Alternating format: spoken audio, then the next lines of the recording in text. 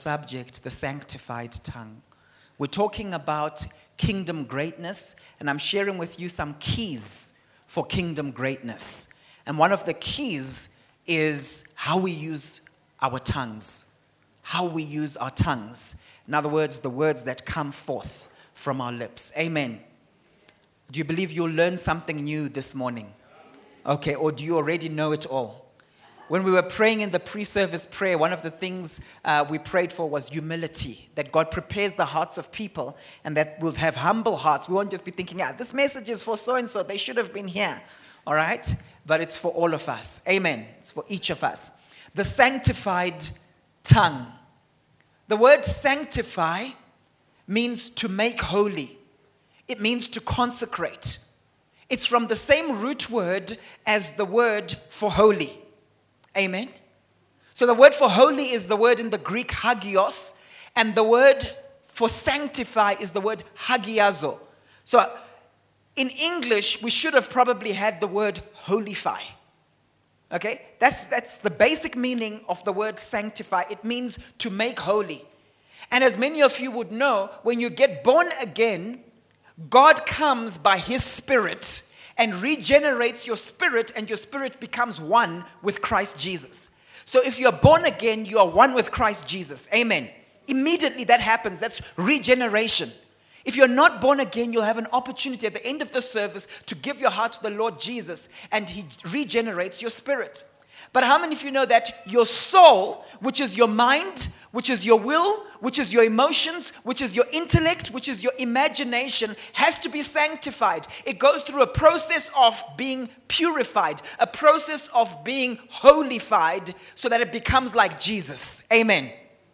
So that's why, for example, someone who used to swear and use foul language before they got saved. How many of you used to use foul language before you got saved?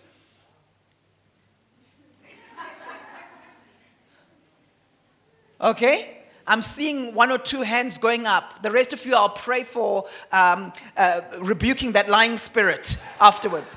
But anyway, that's why when you then got saved, what happened? Did the foul language disappear straight away? Maybe for some of you it did, but for some of you had to go through a sanctification process. That, you know what, I must stop speaking like this. I must stop gossiping. Amen? As you got exposed to the word of God. So when we're talking about the sanctified tongue, we're talking about the tongue that has been renewed. We're talking about the tongue that has been purified. We're talking about the tongue that has yielded to the word of God from a renewed mind. Amen. And it happens to the degree to which we expose ourselves to the word of God. If you're not exposed to the word of God, you will speak just like an unbeliever. So sanctifying our tongue is something we all struggle with. That's one of the things I've observed. It's something we all struggle with. And we tend to judge other people based on an area of the tongue that we are not weak at. You know what I'm talking about? So because you don't gossip, you make judgments on all the gossipers around you. Those people don't know how to control their tongues. Look how they just gossip. But your problem is you make critical, bitter root judgments on people, stemming from self-righteousness. It's still a sin of the tongue. Amen? So there are different sins of the tongue. And so don't think that, hey, I'm superior, I'm sorted when it comes to this speaking thing. Look at that guy. He just rambles and talks and says anything to anyone. Because you might be suffering from the sin of slander, where you falsely accuse people. Amen? So I believe God wants to really shift something in our environment, shift something in the culture of the church when it comes to the words that come forth from our lips. In James chapter 1 verse 26, it says, those who consider themselves religious and yet do not keep a tight rein on their tongues deceive themselves, and their religion is worthless. Can you see why it's so crucial, this issue of what comes out of our mouths? Your religion is useless. It's worthless if you cannot control what comes out of your mouth. In other words, it's a good barometer of your spirituality. You cannot say, I'm a spiritual person. I'm a spiritual person, but you cannot control what comes out of your mouth. Amen? In James chapter 3, verse 8, it says, but no human being can tame the tongue. So in my own strength, I cannot tame my tongue. In my own ability, no human being can tame the tongue. None of us should have a posture of thinking like, you know what, in my own strength, when it comes to what I say, you know what, I'm sorted there, Pastor. This message is for other people. None of us can say that this morning. Amen? It says here, it is a restless evil, full of deadly poison. Now, some of you think you're so wonderful when it comes to what you say, but what about what you say concerning yourself? I've said to you before that sometimes the things we say to ourselves about ourselves, if we said to other people about other people, we would be in prison today. How many of you are generally quite quiet people, but sometimes when you make a mistake, you hit yourself and you go, oh, silly. Would you ever do that to someone? Would I ever go to my son and he makes a mistake and I just hit him on the head and say, oh, silly? Okay, maybe some of you would. All right? So it's not just about words that I speak to other people. It's also what I say to myself. Amen? But no human being can tame the tongue. It is a restless evil full of deadly poison. What does poison do? It kills or gives you a runny tummy, depending on how poisonous it is. Okay? But that's what it does. Poison kills. This means that my ability to control what comes out of my mouth is a good barometer of my spirituality. And I would like every single person today to have a posture as you listen to this message of saying, Lord, I want to be one who controls and consecrates everything that comes out of their mouth. Amen. I like what Nathaniel Hawthorne said. He said, words, so innocent and powerless as they are, as standing in a dictionary. When they're in a dictionary, they're innocent and powerless. But how potent for good and evil they become in the hands of one who knows how to combine them. Just one word by itself, harmless. When you now combine those words, you see, if I can say the word, what's a horrible word to say? I can say to someone, promiscuous. No harm. I've just said that word, promiscuous. But when I combine it with two other words, you are, before promiscuous, it's got a different meaning. Amen? The combination of words is very dangerous. Amen? I can just say ugly. But when I add you are before that, it's got a whole different meaning. Amen? Are you following this morning? All right? So words are extremely powerful. Words are extremely powerful.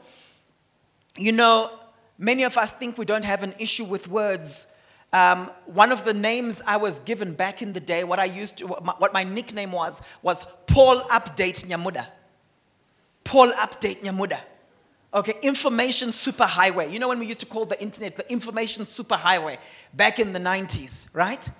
But the point is I was called that because I had all the updates for people. And sometimes that can become part of your identity, where you're this person where if people want the latest, there's certain people you go to if you want the latest on what's happening and so on. And there was a form of pride in me because I prided myself in the fact that I knew what was going on. Amen? And it's something I still have to deal with today. I'm not talking about gossip per se. I'm just talking about knowing the latest that's happening. Amen? It's something I still have to guard against because even as pastors, what can happen is sometimes my wife can come to me and she's updating me on something. Oh, some good news. This and this is happening with so-and-so in the church. But if I've already spoken to that person, there might be a bit of, I've actually got more detail on that particular thing. Right? Let me just give you some more information on that matter because I'm Paul Update Nyamuda. Amen? I don't know what your thing is when it comes to sins of the tongue. Maybe you're proud of what you know. Maybe you struggle with intellectual pride. But I don't want anyone right now feeling like, no, this is not me because I'm not a gossip. You might not be a gossip, but I can tell you when I make a list just now of the sins of the tongue, you might be like, Paul, I need to work on this. Amen?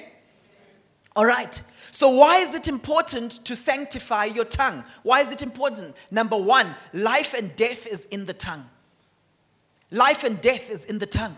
In Proverbs 18, verse 20 to 21, it says, from the fruit of their mouth, a person's stomach is filled. With the harvest of their lips, they are satisfied. The tongue has the power of life and death, and those who love it will eat its fruit. Very often we blame the devil for things that happen in our lives, yet what's happened in our lives often is a fruition of the words we've spoken. I'm telling you right now, the words you speak have great power over the direction of your life. Oh, and let me just add this, even when you're joking. And that's why we said to you the last time, I think recently I've preached on this, we're going to have to give an account of every idle word that we speak. Be careful of how you joke. Amen? Psychologically, your subconscious mind, your brain, does not distinguish between fact and fantasy. You know what I'm talking about, right?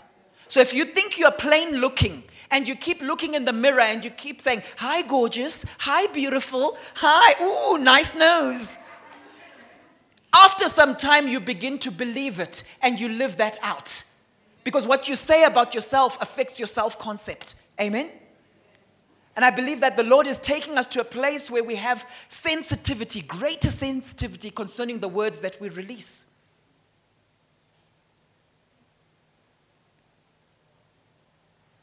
The fruit of your lips, the harvest of their lips, they're satisfied. Do you know that the word, I saw this the other day, the word words and the word swords, they have the same letters. They have the same letters. Words and sword are made up of the same letters. And the two things are related. Amen? Because you see, they can both win you a battle, but you can also use them to kill and to murder. I can use a sword to win a battle, but I can also use a sword to murder someone. I can use words to overcome situations, to make declarations and decrees. But I can also use words to destroy. Amen?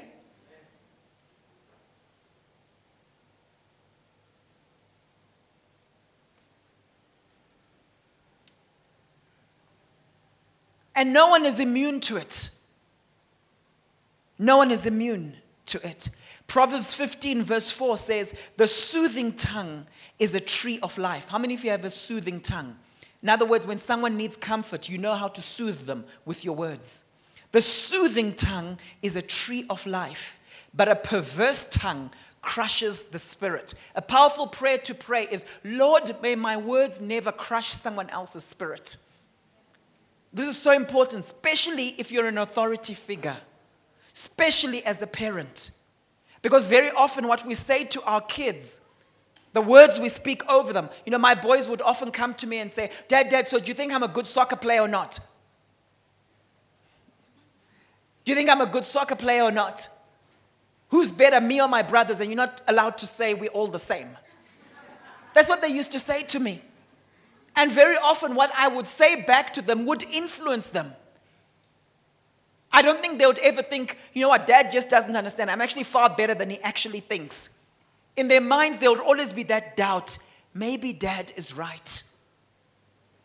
Amen? Because remember, little children, when children are young, they can't fully self-validate. One of the marks of adulthood is self-validation, where you can be like, yeah, that was good. And even if your boss says it was horrible, you still know it was good. But when kids are still very young, they can't do that. They look to us as parents for that validation. Is everyone following? Okay?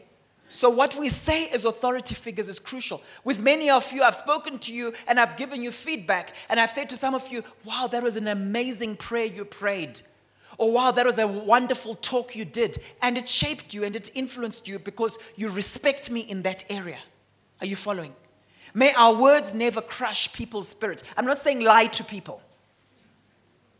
Amen? I'm not saying lie to people, but don't crush them with your words. In Proverbs 12, verse 18, it says, the words of the reckless pierce like swords. So very often when we hurt people with our words, it's because we're reckless with them. It's a bit like when someone has got a gun and they're just like, hey, ho, hey, or they've got a sword and they're just like, ha, hoo, ha, ha, and they can actually hurt someone. We often are reckless with our words. Amen? It says, the words of the reckless pierce like swords, but the tongue of the wise brings healing. May my words bring healing. May your words bring healing. May your words bring restoration. May your words bring life. May your words shape your future. Amen? Think about your words this last week. Did they contribute to conversations or did they contaminate conversations? Did they bring life or did they bring death? Just think about the words that you released. It's quite a responsibility, isn't it? Because you see, words create. And God has given us that gift that, hey, you with your words, you will create. Cows don't have that. When a cow moos, when a cow moos, it doesn't create anything. When I make a declaration, things happen. Things are shifted.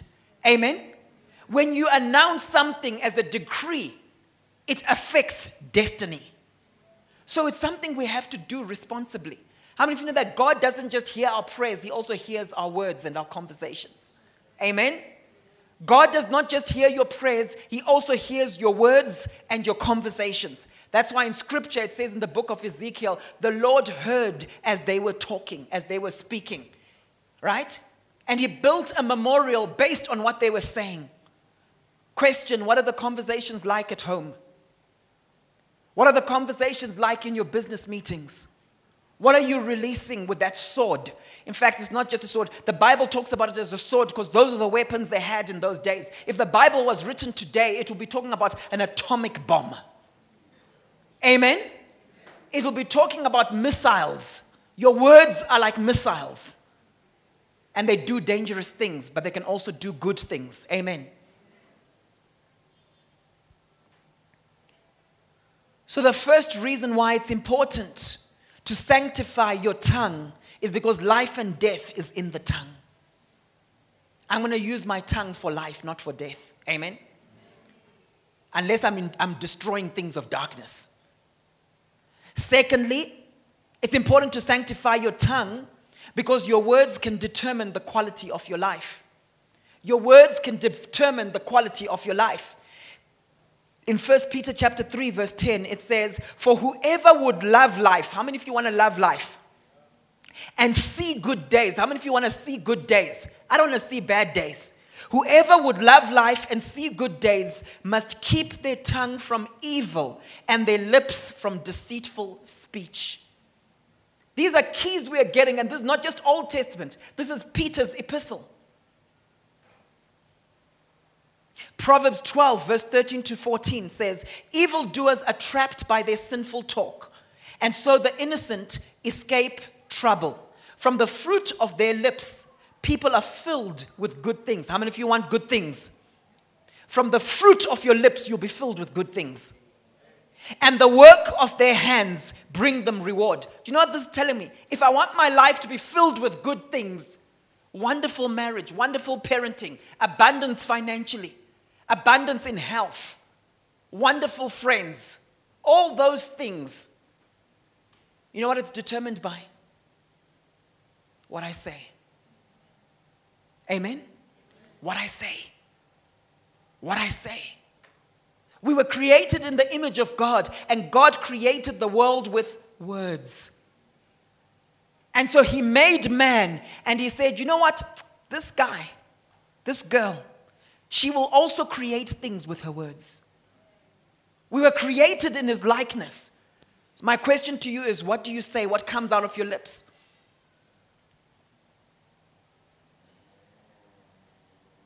Number 3, your words can rescue you.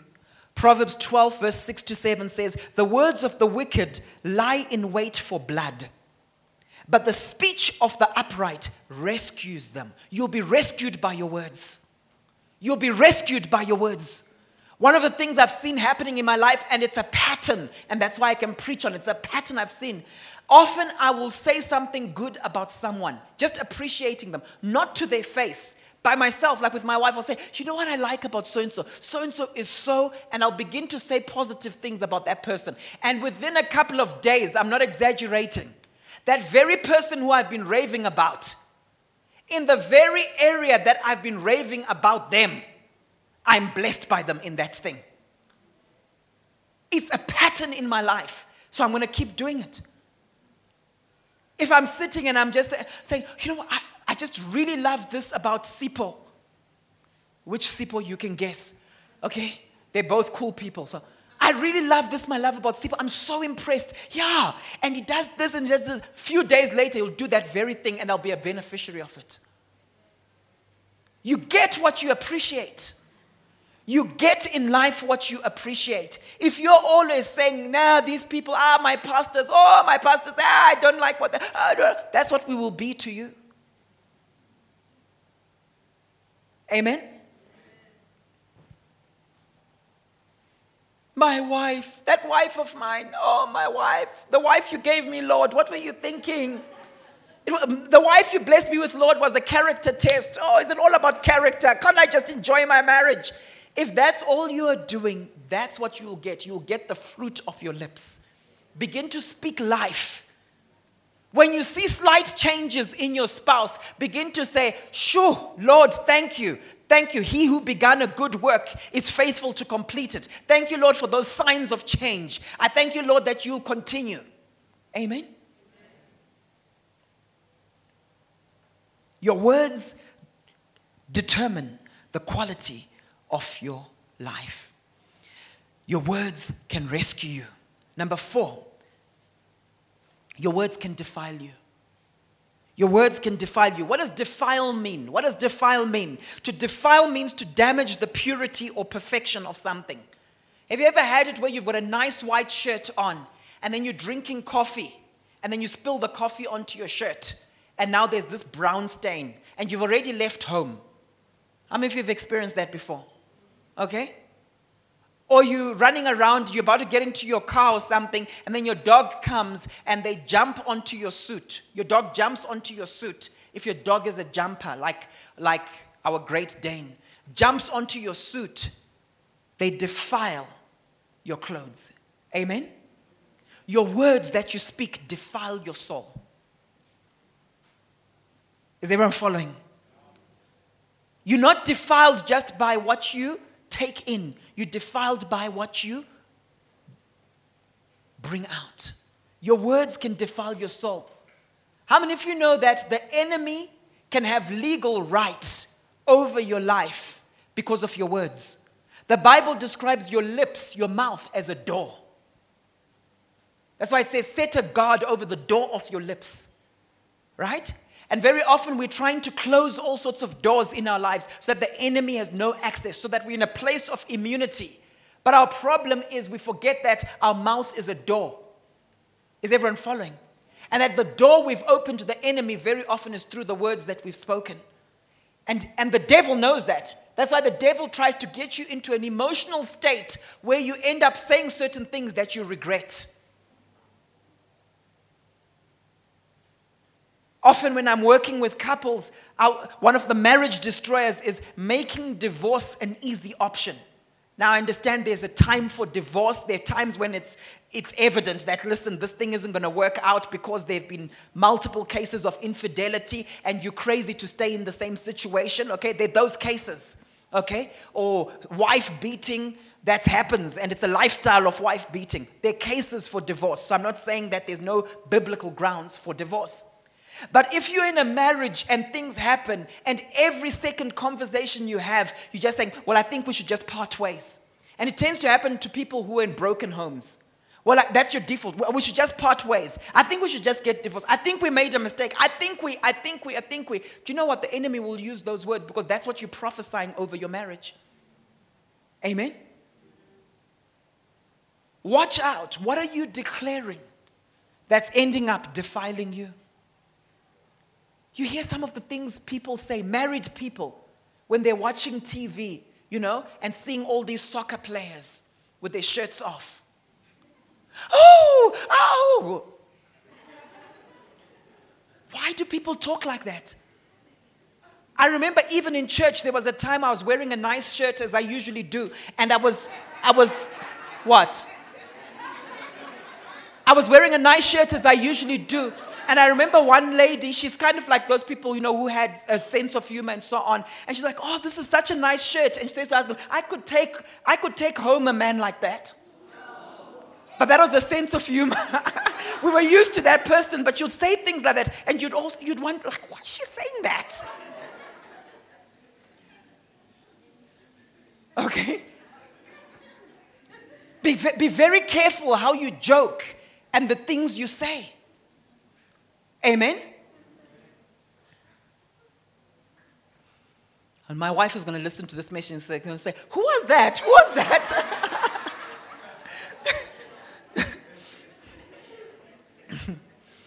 All right? So your words can rescue you, but your words can also defile you. Matthew 15, verse 11. What goes into someone's mouth does not defile them. Some of you are encouraged by that. Hey, remember the Bible. Jesus himself said what goes into your mouth doesn't defile you. But what comes out of your mouth, that is what defiles them. Amen? Number 5. There is sin in the multitude of words. How many of you are big talkers? Come on, let's raise our hands. We, big talkers. There's some of you who should be raising your hands. I'll give you feedback afterwards. Okay? There is sin in the multitude of words. You know an exercise I would love to do? Is someone who can't speak and then someone who can speak. It'll be nice to actually do a measurement of sin level. Because I can tell you right now, if we couldn't speak, if we couldn't say anything, our rate of sinning would go down a lot. Come on, I'm a researcher at heart, right? Our sin rate would go down because of a lot of our sin is sins of the mouth, sins of the tongue, what we say. Amen? Now watch this, watch this. Proverbs 10 verse 19, sin is not ended by multiplying words, but the prudent hold their tongues. Guys, sometimes silence is okay. You know, there are those people, if you give them a lift or you're driving with them, they feel like they have to always speak. They're uncomfortable with silence. Just enjoy the silence sometimes. Amen? Enjoy the silence. Otherwise, the people who are listening to you just ramble on and ramble on. They're thinking things, but they're not telling you. I remember when I was young growing up, if you think I talk a lot now, when I was young growing up, I was on steroids when it came to talking. I remember someone once saying to me, don't you get tired of talking? Okay. Don't you get tired? And then I've got my son Samuel over here, and he's those one-word answer people, Sometimes we're driving to school and you want to so Sammy, how was your day? Fine. So Samuel, it doesn't waste words. Then I start trying to explain to him oh yeah, I know the athletics was really great for your young brothers. It was like this. Yes, Dad, I know.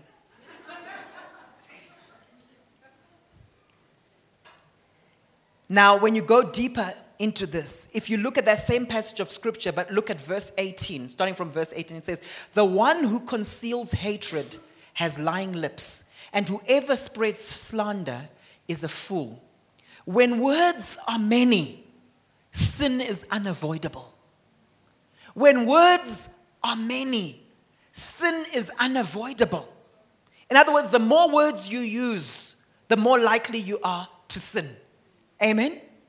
Then it goes on to say, but he who restrains his lips is wise. There's a difference between being quiet and being shy. There's a difference between being quiet and being shy. You see, when you are quiet, you are making the choice to just keep quiet in a situation, and you're comfortable with that. When you're shy, you're the kind of person where you're in a meeting and you really want to say a whole lot of things, and then you keep kicking yourself afterwards. You're like, they stole my point. I wish I'd said this. She stole my point, but I knew that and she beat me to it. Shyness is linked to anxiety. You're too afraid to speak out. Amen? I'm not saying we must all be quiet. Some of us use more words than others. But a lot of times we have a multitude of words that are unnecessary. So what we do is we are carnal. In other words, we're always explaining ourselves to people. We're always justifying ourselves to people. We're always going the extra mile trying to re-explain and re-explain. And in that context, we end up sinning. We get into the flesh. We don't allow God to do his thing. We get into the flesh with our mouth. Are you hearing me this morning?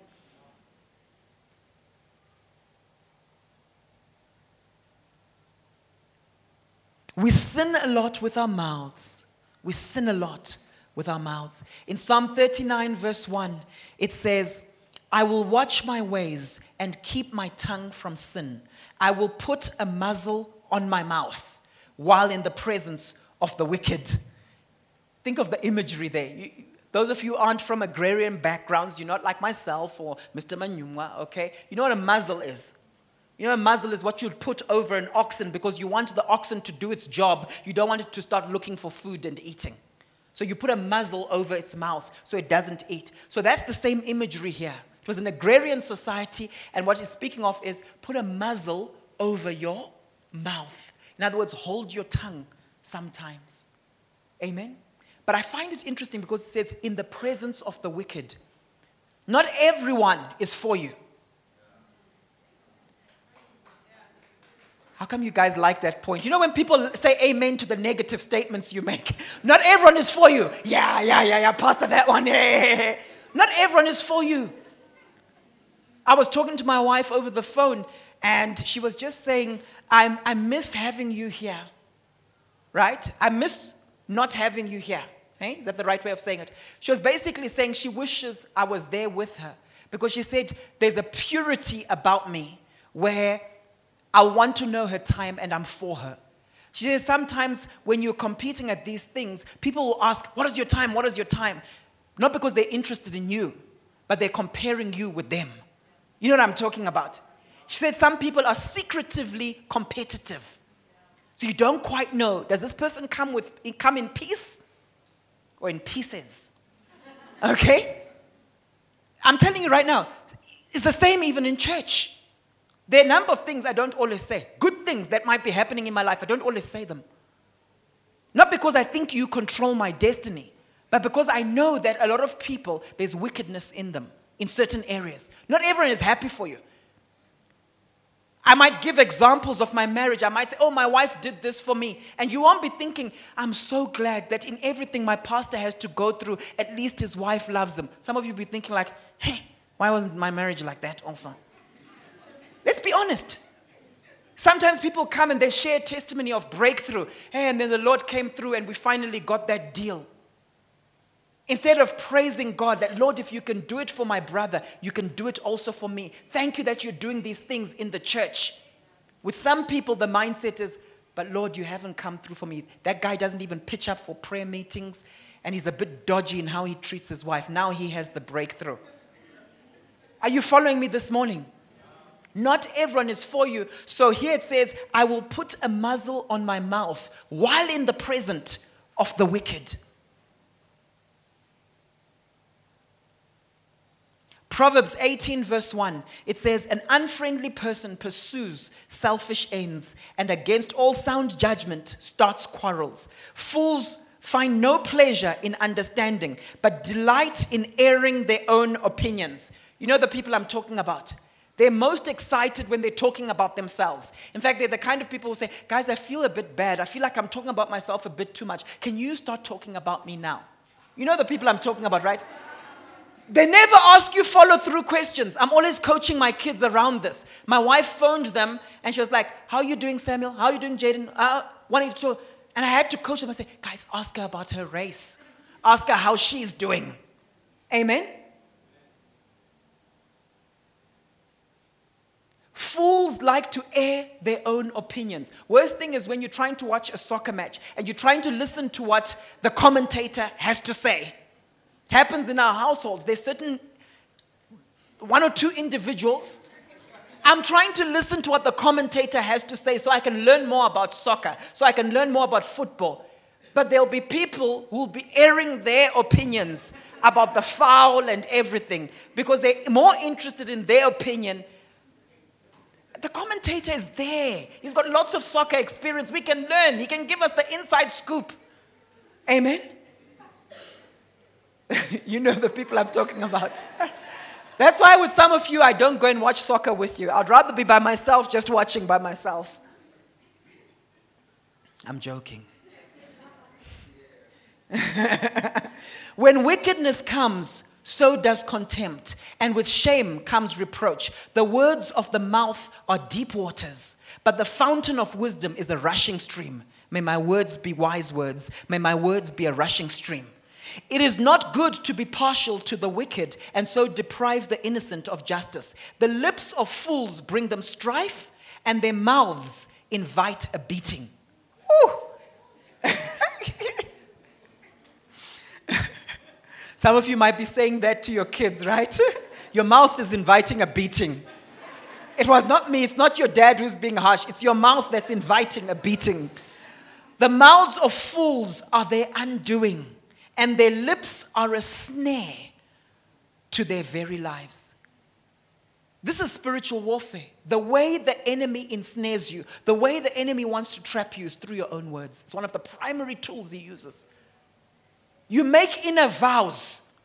You know what I mean by an inner vow? I will never get married to someone from that tribe. Those people, they don't know how to look after a woman. Then one day, that perfect Mr. Right pitches up and is from that very tribe, but you've prophesied against it. There's something you've released in the spirit that is already binding that thing from taking place because of an inner vow you've made. Are you following what I'm saying this morning?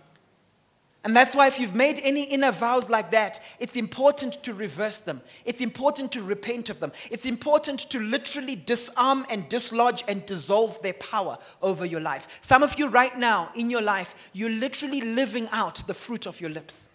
And you think the enemy is that other person over there, or it's the devil. The devil made me do it. No, you've been prophesying it all these years over yourself. Amen? Okay. So we must watch out for these things. Number 6, our words are a reflection of our heart. You see, what I say is a reflection of what's in my heart.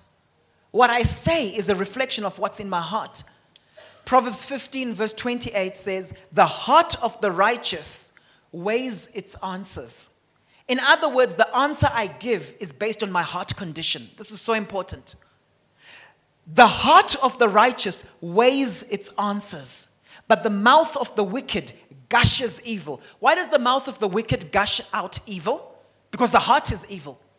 One of the things I've seen about a lot of people is they focus on semantics. They focus too much on, did that sound a bit arrogant? It's not about what it sounds like. It's about what it is. I don't want to sound humble if I'm not really humble. And a lot of people are caught up in the semantics. Let me just sound humble. And they say nice, humble things. But God looks at the heart and he can see that there's pride here. Out of the abundance of the heart, the Bible says, the mouth speaks. When you see someone using foul language, swearing, it says something about the state of the heart. It says something about what's stored up in the mind. People often will use bad language under pressure. And when someone is under pressure, that's when you see what's really inside. Amen? Don't judge yourself by your good days. Don't judge yourself based on when everything is fine.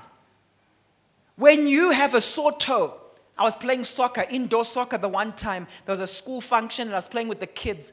And I kicked the ball very hard, blasted it. I said to Jaden was in goals. I said, did you actually see the ball? Powerful, because I have a powerful right foot. Like this. But then afterwards, since then, I've had a sore toe, a problem with my right toe and so on. I had a problem with that. Okay? Now, when I hurt my toe, what comes out? I'll probably just say, ow. But for a lot of people, something else comes out. When you're under pressure, when we squeeze you, what comes out? Because that's what's inside. Amen? That's what's inside. What you do under pressure, not what you just do and say when everything is fine. Amen? So I want to be like King David when I pray, Lord, search my heart and see if there's any wicked way within me. Why? Because the wickedness of my heart today is like a time bomb. You know what I mean by time bombs, right? Tick, tick, tick, tick. You might not see it now, what happens, but it will explode one day. And it will explode one day when we're leading thousands of people. Then we're embarrassed. Amen? That's what happens with the time bomb. Time bombs are character flaws within yourself that are hidden right now. No one can see them. But I'm telling you right now, under pressure, what's going to come out? Amen? Our words are a reflection of our heart. That's why it's important to have a sanctified tongue. Number 7, our tongue acts as a rudder that directs our lives. It's a rudder that directs our lives. James 3, verse 2 to 8, it says, we all stumble in many ways. Anyone who's never at fault in what they say is perfect, able to keep their whole body in check. When we put bits into the mouths of horses to make them obey us, we can turn the whole animal. Or take ships as an example. Although they are so large and are driven by strong winds, they are steered by a very small rudder, wherever the pilot wants to go. Likewise, the tongue is a small part of the body, but it makes great boasts. Consider what a great forest is set on fire by a small spark. The tongue is also is a fire, a word of evil among the parts of the body. It corrupts the whole body, sets the whole course of one's life on fire, and is itself set on fire by hell. All kinds of animals, birds, reptiles, and sea creatures are being tamed and have been tamed by mankind, but no human being can tame the tongue. It is a restless evil full of deadly poison. Can you see why we need to prioritize what comes out of our lips? In 2004, I wrote out some affirmations. I still have them today. Things I declared over my life. My young brother Will recently said to me, Paul, can you see that the things you declared in 2004, the affirmations, the things you always used to talk about, can you see that you're walking in them today? The tongue is a rudder. What are you speaking over your life? What are you speaking over the lives of your children, your family, your spouse? This church. We see this when God calls Jeremiah into prophetic ministry. In Jeremiah chapter 1, verse 6 to 8. Ah, Lord God, I said, I surely do not know how to speak, for I'm only a child. So he was being called to be a prophet to the nations. You remember that? And he says, I don't know how to speak, for I'm only a child. But the Lord told me, do not think that you're only a child. Do not say, I am only a child. Basically, God is saying, be very careful what you speak over your life. Don't release that over yourself and say, I'm too young, I can't do it. Because that's a rudder. You will end up being too young and not being able to do it. Amen? Do not say, I'm only a child, for to everyone I send you, you must go, and all that I command you, you must speak. Do not be afraid of them, for I'm with you to deliver you, declares the Lord. Often we end up afraid because of the confession of our mouths. We talk ourselves into deeper fear. Have you noticed that? There's some people, when they're stressed out, they talk even more. And the things they begin to say aren't based on faith. They're based on fear. How many of you know that fear is faith in reverse, isn't it? Fear is faith in reverse. Fear is when you have faith concerning negative things. Fear is when you have faith in the devil's report and not God's report. Amen? In times when you feel anxious, be very careful what you release from your mouth. Rather leave it as, I'm feeling really anxious, and take it to the Lord. Because what happens is the things you say in a state of anxiety can end up reversing all the prayer and fasting you've been doing for the last few months. I'm telling you that right now. Amen? So be careful what you say about your destiny. Be careful of the inner vows that you've made. Be careful of ruminating on negative things. What is ruminating? What is ruminating? There are two major meanings. And I'm seeing smart people here aware of what ruminating is. Okay? Researchers found that women tend to do it more than men. Okay? And it's also found that in modern times, we've got lots of space to ruminate. So what is ruminating? What is ruminating? Let me give you a powerful definition of ruminating. It's to go over in the mind repeatedly and often casually and slowly. Practically, it's what cows do when they're eating. when they're chewing, right? It's to chew repeatedly for an extended period. So you ruminate on something. It's a transitive verb. You guys studied English, right? It's a transitive verb. In other words, it's a verb that needs an object to act upon. Right? Oh, thanks. I know, a direct object. What's the difference in an object and a direct object? But anyway, okay. Is that what they teach you at Cornwall? Nice. So it's a verb that needs something to act upon. So you don't just ruminate on anything. So what are you ruminating upon? Because when you're ruminating, you're saying things, aren't you? Even though you're saying them softly to yourself. Well, I wonder what's going to happen here. What if I fail and I don't work out and then it doesn't work out? And then what if I fail? Then what if I fail? Then if I fail, yeah, because I'll probably fail anyway. Then if I fail, then I won't. Some people, their minds have been programmed to more readily accept failure than success. It becomes your default. And you wonder, why am I so afraid of failure? Well, you've been ruminating on that. Because traveling from Johannesburg to Centurion, 2 hours of traffic, that's what you're declaring over yourself. Are you following me this morning? Don't let the enemy rob you of what I'm saying. That's what you are ruminating on. And those words are powerful. Words are not powerful just because you say them out aloud to people. Words are powerful when you're meditating on them. When you're saying them softly to yourself. The word to meditate means to utter or to mutter in Scripture. I want to ruminate on the Word of God. I want to meditate on the Word of God, on His goodness, on His life. Amen? What the enemy often does is he'll sow a negative thought into your mind. And it's so subtle that you think it's your own thought. You think it's your own thought and you dwell on it. You ruminate on it, because he knows the more you ruminate on it, the more likely it's to come to pass in your life. Amen? So what does it mean to have a sanctified tongue? Do you want to hear about that? What are the signs of a sanctified tongue? How do I know that I have a sanctified tongue? Having a sanctified tongue means the following. It means, number one, my words will only edify. What is edifying? It's to build up.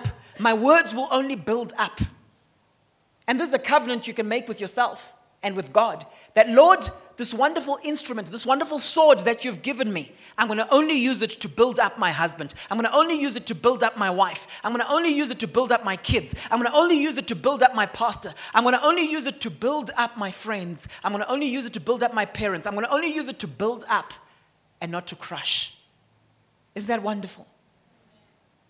In Ephesians 4, verse 29, it says, do not let any unwholesome talk come out of your mouths, but only what is helpful for building others up.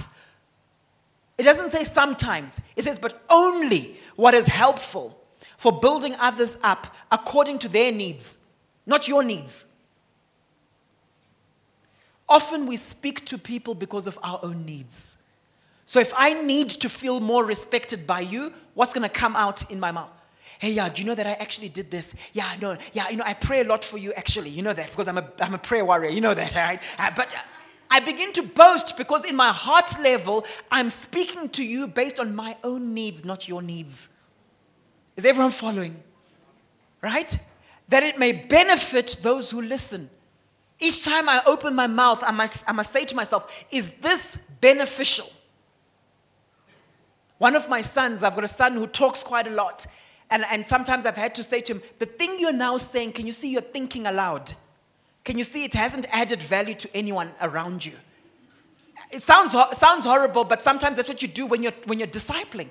Can you see those words that you've just spoken? Can you see you're thinking aloud now? That's your private thoughts. Keep those private and then pick out the ones that will benefit the other people. It sounds harsh, but sometimes we coach people that way. Amen? See, when I release words, I want them to have weight. I want them to count. I like what Mother Teresa said. Mother Teresa. Words which do not give the light of Christ increase the darkness. Words that do not release or do not give the light of Christ increase the darkness. The second sign of a sanctified tongue is that my words are spirit-led. My words are spirit-led.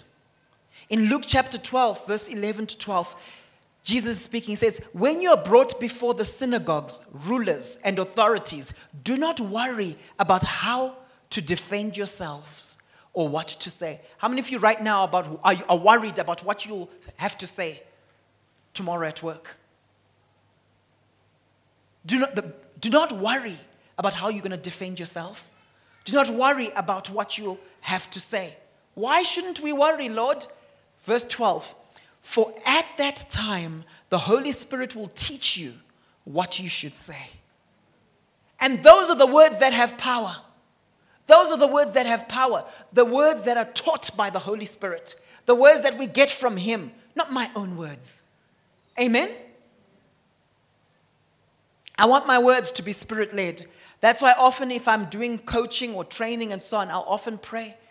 Often when I'm doing training for companies, I'll get into the room beforehand. I'll make certain declarations. And I'll say, Holy Spirit, we're giving you this place. Come, you lead me in what I have to say. Amen? Otherwise, your words will just fall to the ground. Doesn't matter how clever you are. Amen? Your words will just fall to the ground. Number 3, the third sign of a sanctified tongue. My words are full of grace and seasoned with salt. My words are full of grace and seasoned with salt. Colossians 4 verse 6. Let your conversation be always, not sometimes. Let your conversation be always full of grace, seasoned with salt. What does salt do to food? How many of you sometimes taste food and it's bland? It looks nice. It's well presented.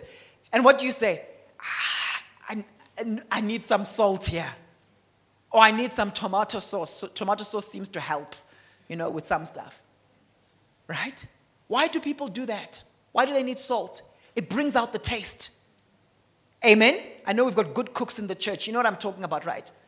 So seasoned with salt. Sometimes people speak and it's not tasteful. It's bland. It's dull. That word grace, when we talk about being full of grace, in the Greek it's the word charis, and it literally means gratitude, favor, and kindness. Our words must be full of gratitude. I've noticed that the person who's grateful speaks different to the person who's not grateful. Have you noticed that? When someone is grateful and they have an attitude of gratitude, it comes through in how they relate to you. When someone has an entitlement mentality, it comes through in how they talk to you. Amen? There are times when your kids are asking for something and you can see it's coming from an attitude of gratitude for what you've already done for them. There are other times when they're asking for something and you can see it's an entitlement attitude. Amen? Even in the workplace. Come on, those of you who are employers, you know what I'm talking about. How do you feel when someone asks you, makes a request based on an entitlement mentality? So the Bible says our words, our conversation should be full of grace. Full of grace speaks of full of gratitude, full of favor, and full of kindness. Showing kindness to people, showing favor to people. When someone is full of these three, there is a way in which they speak. Amen. And by the way, when the Bible here says, so that you may know how to answer everyone, technically speaking, it's the word each one. In other words, it's not just the many, it's each one. Because the way you answer Ashburn is not the same way you answer Charlton. It's not the same way you answer Paul. It's not the way you answer Jimmy. It's being able to adapt to each conversation. Amen? Someone is getting something. The fourth sign of a sanctified tongue, my words are gentle and kind. Proverbs 15 verse 1 says, a gentle answer turns away wrath, but a harsh word stirs up anger. This morning I was eating breakfast and then Jaden said something and I interpreted it a certain way and it irritated me and I said, Jaden? And he says, why are you shouting at me? All I was going to say was this. And I was very aware of the message I was going to be preaching. So very quickly I was like, I'm sorry. Amen? We have to learn to apologize to our children. Because here the Bible says this. A gentle answer turns away wrath, but a harsh word stirs up anger. Matthew 11, verse 29. Take my yoke upon you and learn from me. How does Jesus describe himself? For I am gentle and humble in heart, and you will find rest for your souls. So you can say, in my culture, this is how fathers talk to their children. That's in your culture. But how does Jesus, who's our role model, describe himself? He says, guys, come to me. And many people came to him. Children would want to sit on his lap. Why? He says, for I'm gentle and I'm humble in heart. May we all be gentle. May we all be humble in heart. May we all be gentle. May we all be humble in heart. May we all be gentle. May we all be humble in heart. May we all be gentle. May we all be humble in heart. Amen? Amen. And you can be a gentle giant, by the way. You can be like Jimmy, gentle giant.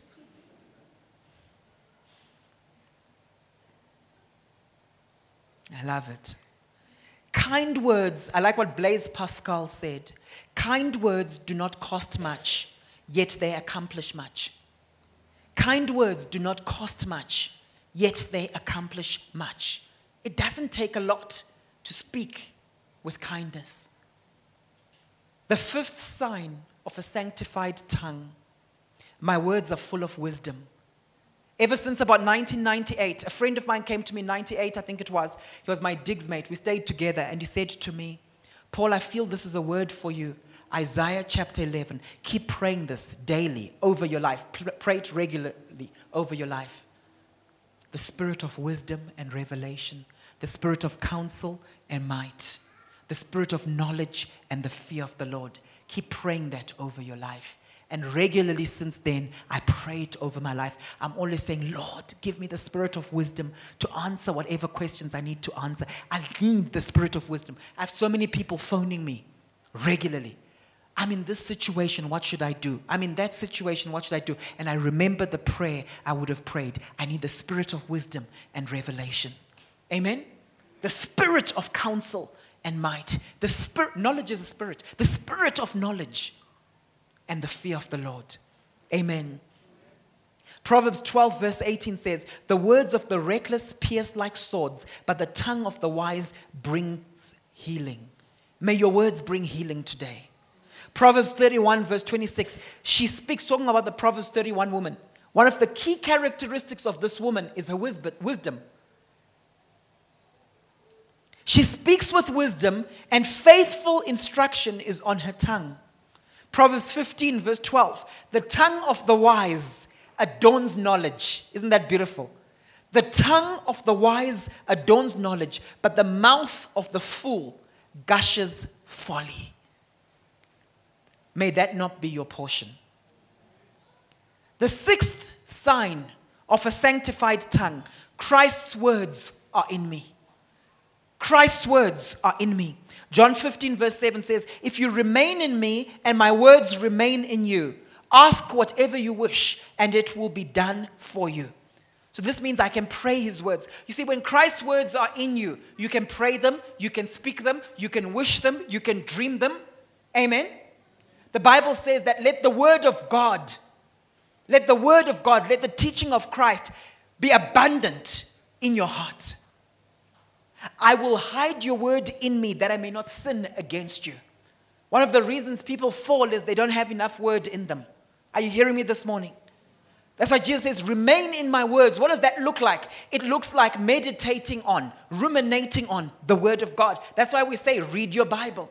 That's why we say, read books that will help you to renew your mind. Because we're always hearing the opposite in the media. Amen? We're always hearing other things in the media. So we have to actively have the word of God in us. D.L. Moody said, when a man is filled with the word of God, you cannot keep him still. If a man has got the word, he must speak or die.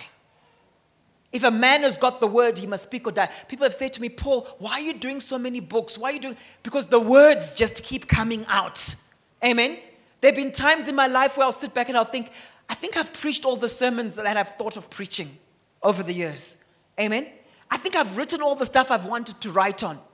But no sooner as I've said that, there's more word bubbling forth because God's word is eternal. God's revelation is eternal. It doesn't stop. It won't stop for me. It won't stop for you. Amen. Let Christ's word dwell richly in your hearts. Number 7, the 7th sign. My words are truthful.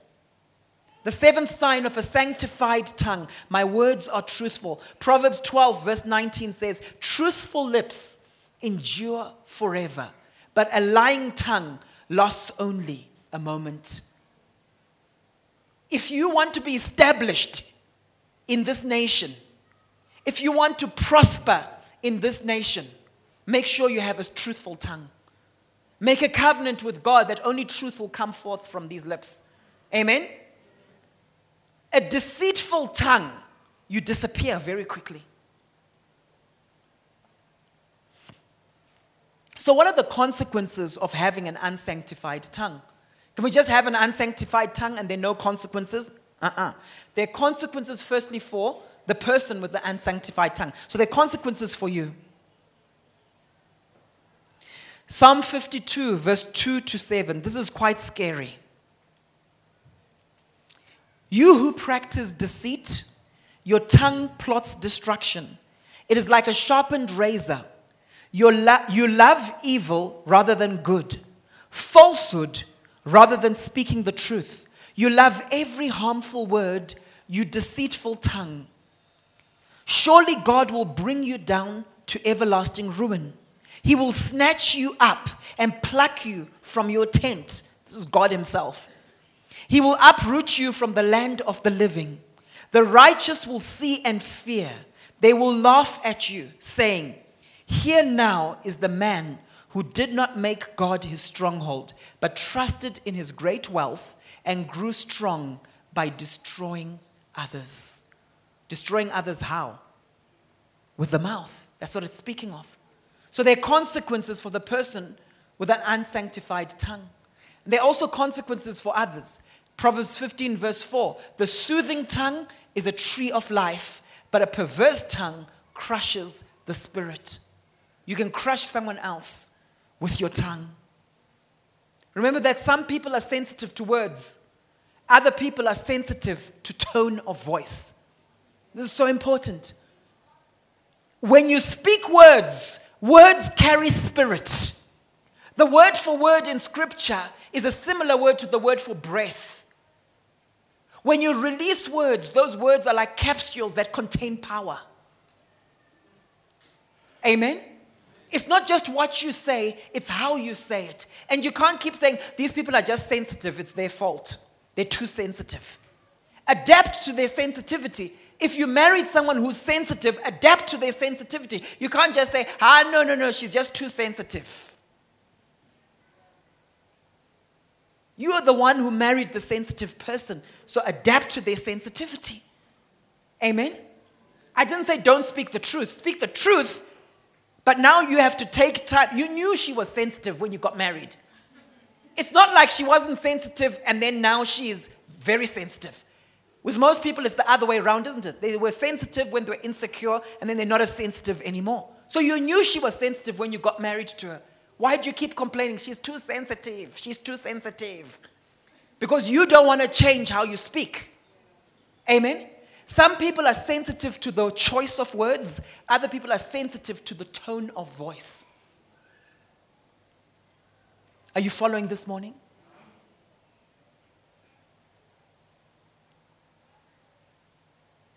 Henry Drummond said, we have all felt the brazenness of words without emotion, the hollowness, the unaccountable unpersuasiveness of eloquence behind which lies no love.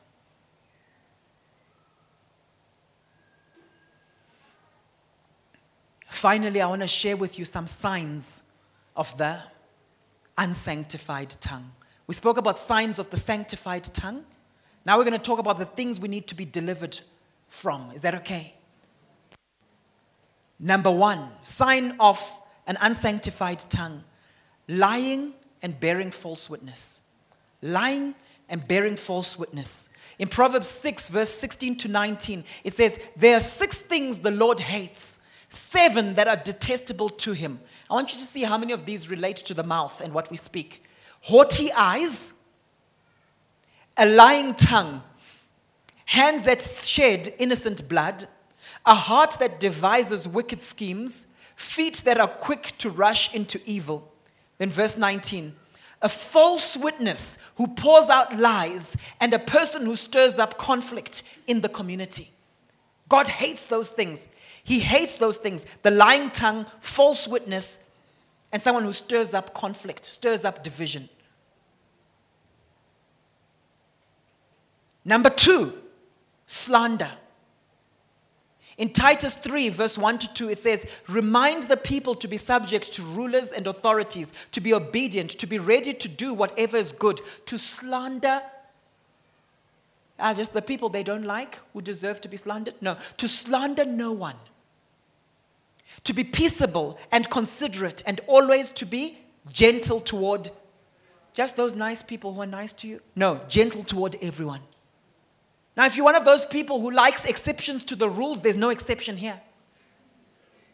That word slander is the word in the Greek diablos. That's the same word for devil, the slanderer. Amen? Diablos, the slanderer. That's one of his chief characteristics, to slander. What is to slander? To falsely accuse. And it's very subtle. It even happens in churches. I remember when we were pastoring a particular church, I remember there was this person who would come to us and would sort of just, in the conversation, drop in something negative about someone else. Now, it's one thing if you're concerned about the person in love, but it's another thing if you're insecure and you want to be the pastor's favorite, so you're always dropping in negative things about other people. But you do it so subtly. And my wife and I would actually joke about it, like, have you seen she's doing her thing again? Amen? You're bearing false witness. You are doing the work of the enemy, which is the accuser of the brethren. And one of the things I've noticed is that there are a lot of people who don't care about other people's brands. Have you noticed that? I'm not saying try to have this thing of we are the perfect family. There's nothing wrong with that. That's the other extreme. I'm talking about those people who will just say anything about anyone and they'll only tell you half the story and they won't balance it with the good stuff. That's slander, ladies and gentlemen. That's a slanderous tongue. And that's something you have to yield to the Lord and say, Holy Spirit, I'm only going to say things that are spirit-led. Amen? You see, sometimes you can say something about someone else and you don't realize the impact it has on everyone else because you love those people unconditionally. So you're just talking. But the other people who are hearing those things, they don't know all the other good things about those people that you know. So what are they thinking now? They're only thinking of that one thing that you mentioned about that person. Amen? Number 3, gossip. Gossip. I didn't say go and sip something. I said gossip. Right? Proverbs 17 verse 9, whoever would foster love covers over an offense, but whoever repeats the matter separates close friends. As a pastor, there's certain things people share with me. I was saying to the group of men the other day, some of you, we have to either be best friends or you have to kill me because I know too much. All right? I know too much. I look around the church and I know too much. And if things don't work out between us, imagine what I could do. But fortunately, I've got integrity in this area. There are times when men in the church might share with me certain things that they're ashamed of. Do you know what? I can't share those things with my wife. I can't go to my wife and say, hey, do you know that guy actually struggles with pornography? I can't say that to my wife as a woman. You understand? I want to encourage you, be very careful about gossip. Because sometimes we've got this thing where we kind of feel like, no, they should know about it. They should know about it. They should know about it. In a church setting, the pastors need to know the state of the flock. So if there's something that happens at a certain level, you communicate it upward. You understand what I'm saying? That's not gossip. You're communicating it upward so we can help you to deal with it. Especially if you've confronted someone about something and there's no change. Amen? That's not the same as gossip. So how do you deal with a gossiper? How do you deal with someone who gossips? You've got a number of options. See, many of us don't have scripts for these things, so we don't know what to do. So we just enjoy it. Ooh. Right? Number 1, you confront them directly. I'm telling you, when you uproot gossip in a church, gossip in a team at work, it builds trust. You confront them directly and you say, you know what, I feel uncomfortable because the things you're saying to me about Maropeng, I'm thinking to myself, what do you tell Maropeng about me?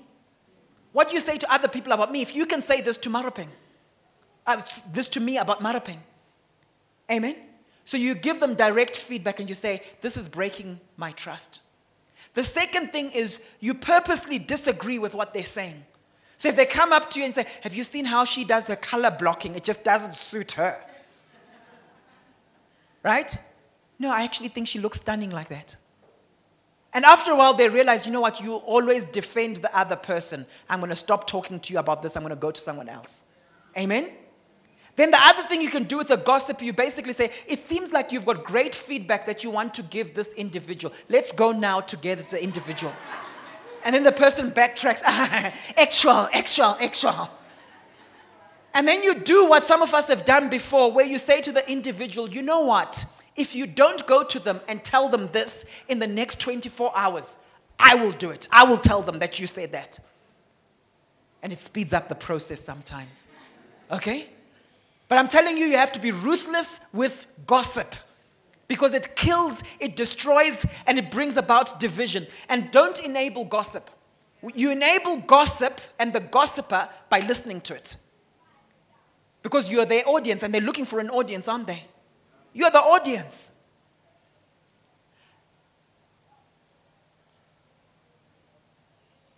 So important. In Proverbs 18 verse 8 it says, the words of a gossip are like choice morsels. They go down to the innermost parts.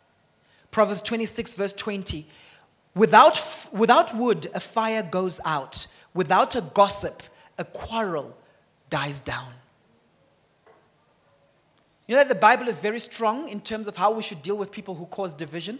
Because a lot of division comes through people who gossip. You know that? In Titus 3 verse 10 to 11 it says, warn a divisive person once, and then warn them a second time. After that, have nothing to do with them. Warn a divisive person once, and then twice, and then have nothing to do with them. And when I taught a couple of years ago on ungodly alliances, I think some people thought I was being quite harsh. But there's so many people in Scripture that the Bible says don't have anything to do with this person. Ladies and gentlemen, don't have anything to do with someone who gossips, because a gossip causes division. And the Bible says anyone who's divisive, warn them once, warn them a second time. If they still don't listen, have nothing to do with them. I wish we could have old school church once again. I wish we could have old school church where you could tell someone to the face, listen, I can't be your friend, you gossip. I cannot be friends with you. And some of you need to learn to be more direct with people that way. Instead of now going and gossiping about the gossip. Have you seen how she just gossips? Oh, she's such a gossip. Amen? If you've got an issue with me, talk to me directly. Don't go, nya, nya, nya, nya, nya, nya, nya, nya, nya, nya, nya, nya, nya, nya, nya. And then you cause division.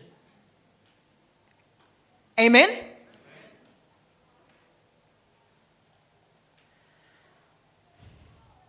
I like what someone said recently. Be mindful when it comes to your words. A string of some that don't mean much to you may stick with someone for a lifetime. A string of some that don't mean much to you may stick with someone for a lifetime. The fourth sign of an unsanctified tongue, rash vows. We've spoken about this a couple of weeks ago. It's where you are quick to make a promise. It's where you overpromise and underdeliver. In Matthew 5, verse 34, Jesus says, verse 34 to 37, but I tell you, do not swear an oath at all, either by heaven, for it is God's throne, or by the earth, for it is footstool, or by Jerusalem, for it's the city of the great king. And do not swear by your head, for you cannot make even one hair white or black. All you need to say is simply yes or no. Anything beyond this comes from the evil one. Why does it come from the evil one? Because the enemy wants you to make promises you can't keep because of the consequences of breaking your promises. When you break a promise, it has an impact in the spirit realm. Amen? I cross my heart, hope to die. I swear on my mother's grave. I swear on my father's grave. Why do people do that to themselves? Number 5, coarse jesting. Coarse jesting. Ephesians 5 verse 4. Nor should there be obscenity, foolish talk, or coarse joking, which is out of place for the believer. It says, but rather thanksgiving. I'm talking about rude jokes. As a believer, you shouldn't be cracking rude jokes. Amen? When you talk about something being coarse, what are we talking about? Obscenity, baseness, indecent, filthiness. That's what we're talking about. Foolishness. Okay? Coarse jesting is ready wit that is vulgar. The 6th sign of an unsanctified tongue that we need to be delivered of. Deceitful charm and flattery. Deceitful charm and flattery. Ladies and gentlemen, charm is deceptive. You know those people who are charmometers? You know the people I'm talking about. And by the way, there's a fine line between the gift of encouragement and someone being charming. I'm talking about deceitful charm. So I can go to you and I can say, wow, those are nice shoes, lovely shoes you've got. I'm just encouraging you. I'm just complimenting you. But then there's some people, especially if your marriage is not in a good place, all it takes, ladies, is some dude just coming and saying, how are you doing? With a smooth voice like that. And they appear like they're a saint and they're perfect. Meanwhile, back at the ranch, if they don't respect your marriage, they'll do the same thing to you. Are you hearing me this morning? I'm saying this to the ladies because ladies are moved by words. More so than guys are. How are you doing? Okay. Oh, he cares for me. He's so caring. Meanwhile, back at the ranch, he's saying all those things to 5 other women. Amen? Be very, very careful of that. Deceitful charm and flattery. And don't think that just because a guy is encouraging you in a church setting, he likes you and is charming you. Sometimes a guy will say, lovely earrings. Because what he can see between the earrings, he's not finding attractive. So he's focusing on the earrings. No, because sometimes people get excited about these things. Oh, I think he must like me. He likes my earrings. No, there's a difference between you and your earrings. When we're coaching people, we actually say to them, when you're building your network, in the first 30 seconds, try to compliment something on someone. Compliment them. So some people are intentional about that, and they'll see things that stand out. But don't get too excited. No, because seriously, a lot of females get very excited. You know, lovely earrings. Oh, he must like me. No, they couldn't find anything else to compliment you on. Sorry. But sometimes that's the truth. Sometimes that's the truth. Oh, I love your handbag. Oh, he loves my handbag. Yeah. It's your handbag and it ended there. Anyway. Number 7. No, let's talk about this. Proverbs 26, verse 23 to 28. Like a coating of silver dross on earthenware are fervent lips with an evil heart. Fervent lips, but the heart is evil. Enemies disguise themselves with their lips, but in their hearts they harbor deceit. Though their speech is charming, do not believe them. Do not believe them. For 7 abominations fill their hearts. Their malice may be concealed by deception, but their wickedness will be exposed in the assembly. Whoever digs a pit will fall into it. If someone rolls a stone, it will roll back on them. A lying tongue hates those it hurts, and a flattering mouth works ruin. Watch out for the flatterer, ladies and gentlemen. Watch out for that person who says nice things about you, but there's no substance. You know that there are flattering tongues even in church settings. As pastors, we have to guard our hearts, eh? Because there are those who say, Pastor, I'm with you. Pastor, hey, your preachings, your teachings, Pastor. Oh, I'm with you. But because the previous pastor in the previous church, he lacked a depth, Pastor, depth. And they think they're making me happy, but I'm upset that they're speaking negatively about their old pastor. Because if they do that, in a few weeks, they'll be doing the same thing to me. When they see something in the church that they don't like. Amen? Number 7, a bad temper. A bad temper. Proverbs 17, verse 27 to 28. The one who has knowledge uses words with restraint, and whoever has understanding is even-tempered. Even fools are thought wise if they keep silent, and discerning if they hold their tongues. James 1, 19 to 20. My dear brothers and sisters, take note of this. Everyone should be quick to listen. It doesn't say quick to drive. There are a lot of things we want people to do quicker. Hey, drive quickly, overtake quickly. No, let's go back to the word. What should we do quickly? Quick to listen. Everyone should be quick to listen, slow to speak, and slow to become angry. Because human anger does not produce the righteousness that God desires. Someone once said, don't mix your words with your mood. You can change your mood, but you can't take back your words. Amen? In conclusion, some steps to developing the sanctified tongue. What are some steps to help us develop the sanctified tongue? The first thing is have a standard and pre-decide what you can or can't say. The Bible in Romans 12 verse 2 says, do not conform to the pattern of this world. This world has a pattern in terms of what you can say and what you can't say. Key question, do you have a standard concerning confidentiality? Do you have a standard concerning what you say to the opposite sex and what you don't say to the opposite sex? Amen? We must have a standard. Secondly, set a guard on your lips. Are you watchful over your words? My wife said to me the other day, I wasn't feeling well. I had some sinusy stuff happening just after I'd run. And she said, are you aware of how you're coming across right now? I think maybe you're irritated because of your nose. Just be watchful of how you're speaking right now. And she was right. I wasn't being watchful. I was irritable in how I was speaking because of how I was feeling partly. Amen? Proverbs 21:23 says, those who guard their mouths and their tongues keep themselves from calamity. Psalms 141 verse 3. Set a guard over my mouth, Lord. Keep watch over the door of my lips. These are practical things we can do as we go from here. Your lips are a door. And ask the Lord to keep guard over your lips. Number 3, guard your heart.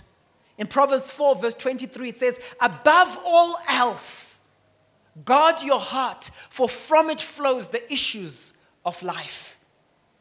Some translations say, for from your heart comes everything else. I must guard my heart if I want to speak good things. Everything flows from my heart. Amen? The fourth practical thing we can do as we go today, dedicate your tongue to be a weapon of righteousness. Dedicate your tongue to be a weapon of righteousness. In Psalm 119, verses 171 to 172, it says, may my lips overflow with praise, for you teach me your decrees. May my tongue sing of your word, for all your commands are righteous. It's where I say, Lord, I'm dedicating my tongue to you. I'm consecrating my tongue to bless people, to instruct, to prophesy, to teach, to pray, to decree. In other words, it's not just about avoiding doing bad things with my tongue. It's about saying I'm only going to embrace the good that I can do with it. Some of you can compliment someone after church today, but you will withhold your compliment. You're withholding the good you can do with your tongue. Amen? The Lord is calling us to a place where we use our tongues fully to be a blessing. Are you holding back any kind words? Charles Spurgeon said, I would go to the deeps 100 times to cheer a downcast spirit. It is good for me to have been afflicted, that I might know how to speak a word in season to one that is weary. It's what my wife often speaks of. As we leave here, have you got a prophetic word for someone? Have you got a word that will encourage or edify someone else? Have you got a word of comfort that will soothe someone else? Don't hold back, ladies and gentlemen. And finally, number 5, keep your mind fixed on heavenly things. I will speak out what I focus on. I will speak out what I pay attention to. In Colossians 3:1-3, it says, since then you have been raised with Christ, set your hearts on things above where Christ is. If we do that, we will have a sanctified tongue. Amen. Come on, let's pray. I want us to pray this prayer. How many of you, God spoke to you during this message about a specific area of your tongue? How many of you felt it was the Spirit of God? Not just me speaking, but God's Spirit convicting you, speaking to you, right? I want to pray with you now. Father God, we come before you. Just pray after me. Father, we come before you. And we surrender our tongue. I consecrate my tongue to you. I choose to use it wisely. I choose to hold my tongue. I yield my tongue to you.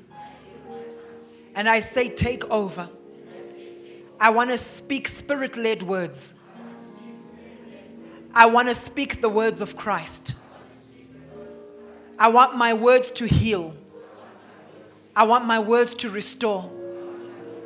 I want my words to speak life and never to crush anyone's spirit.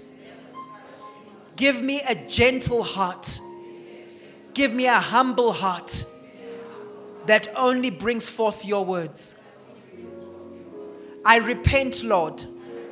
I repent where I've slandered others. I repent where I've lied and been deceitful.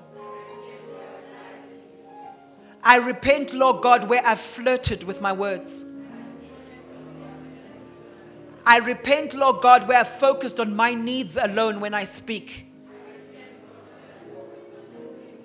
I repent, Lord, for recklessness with my words. And I now come to you. I ask for your forgiveness and I ask for your cleansing. Purify my heart today. In Jesus' mighty name. Amen. We can never be the same. Amen. Can never be the same.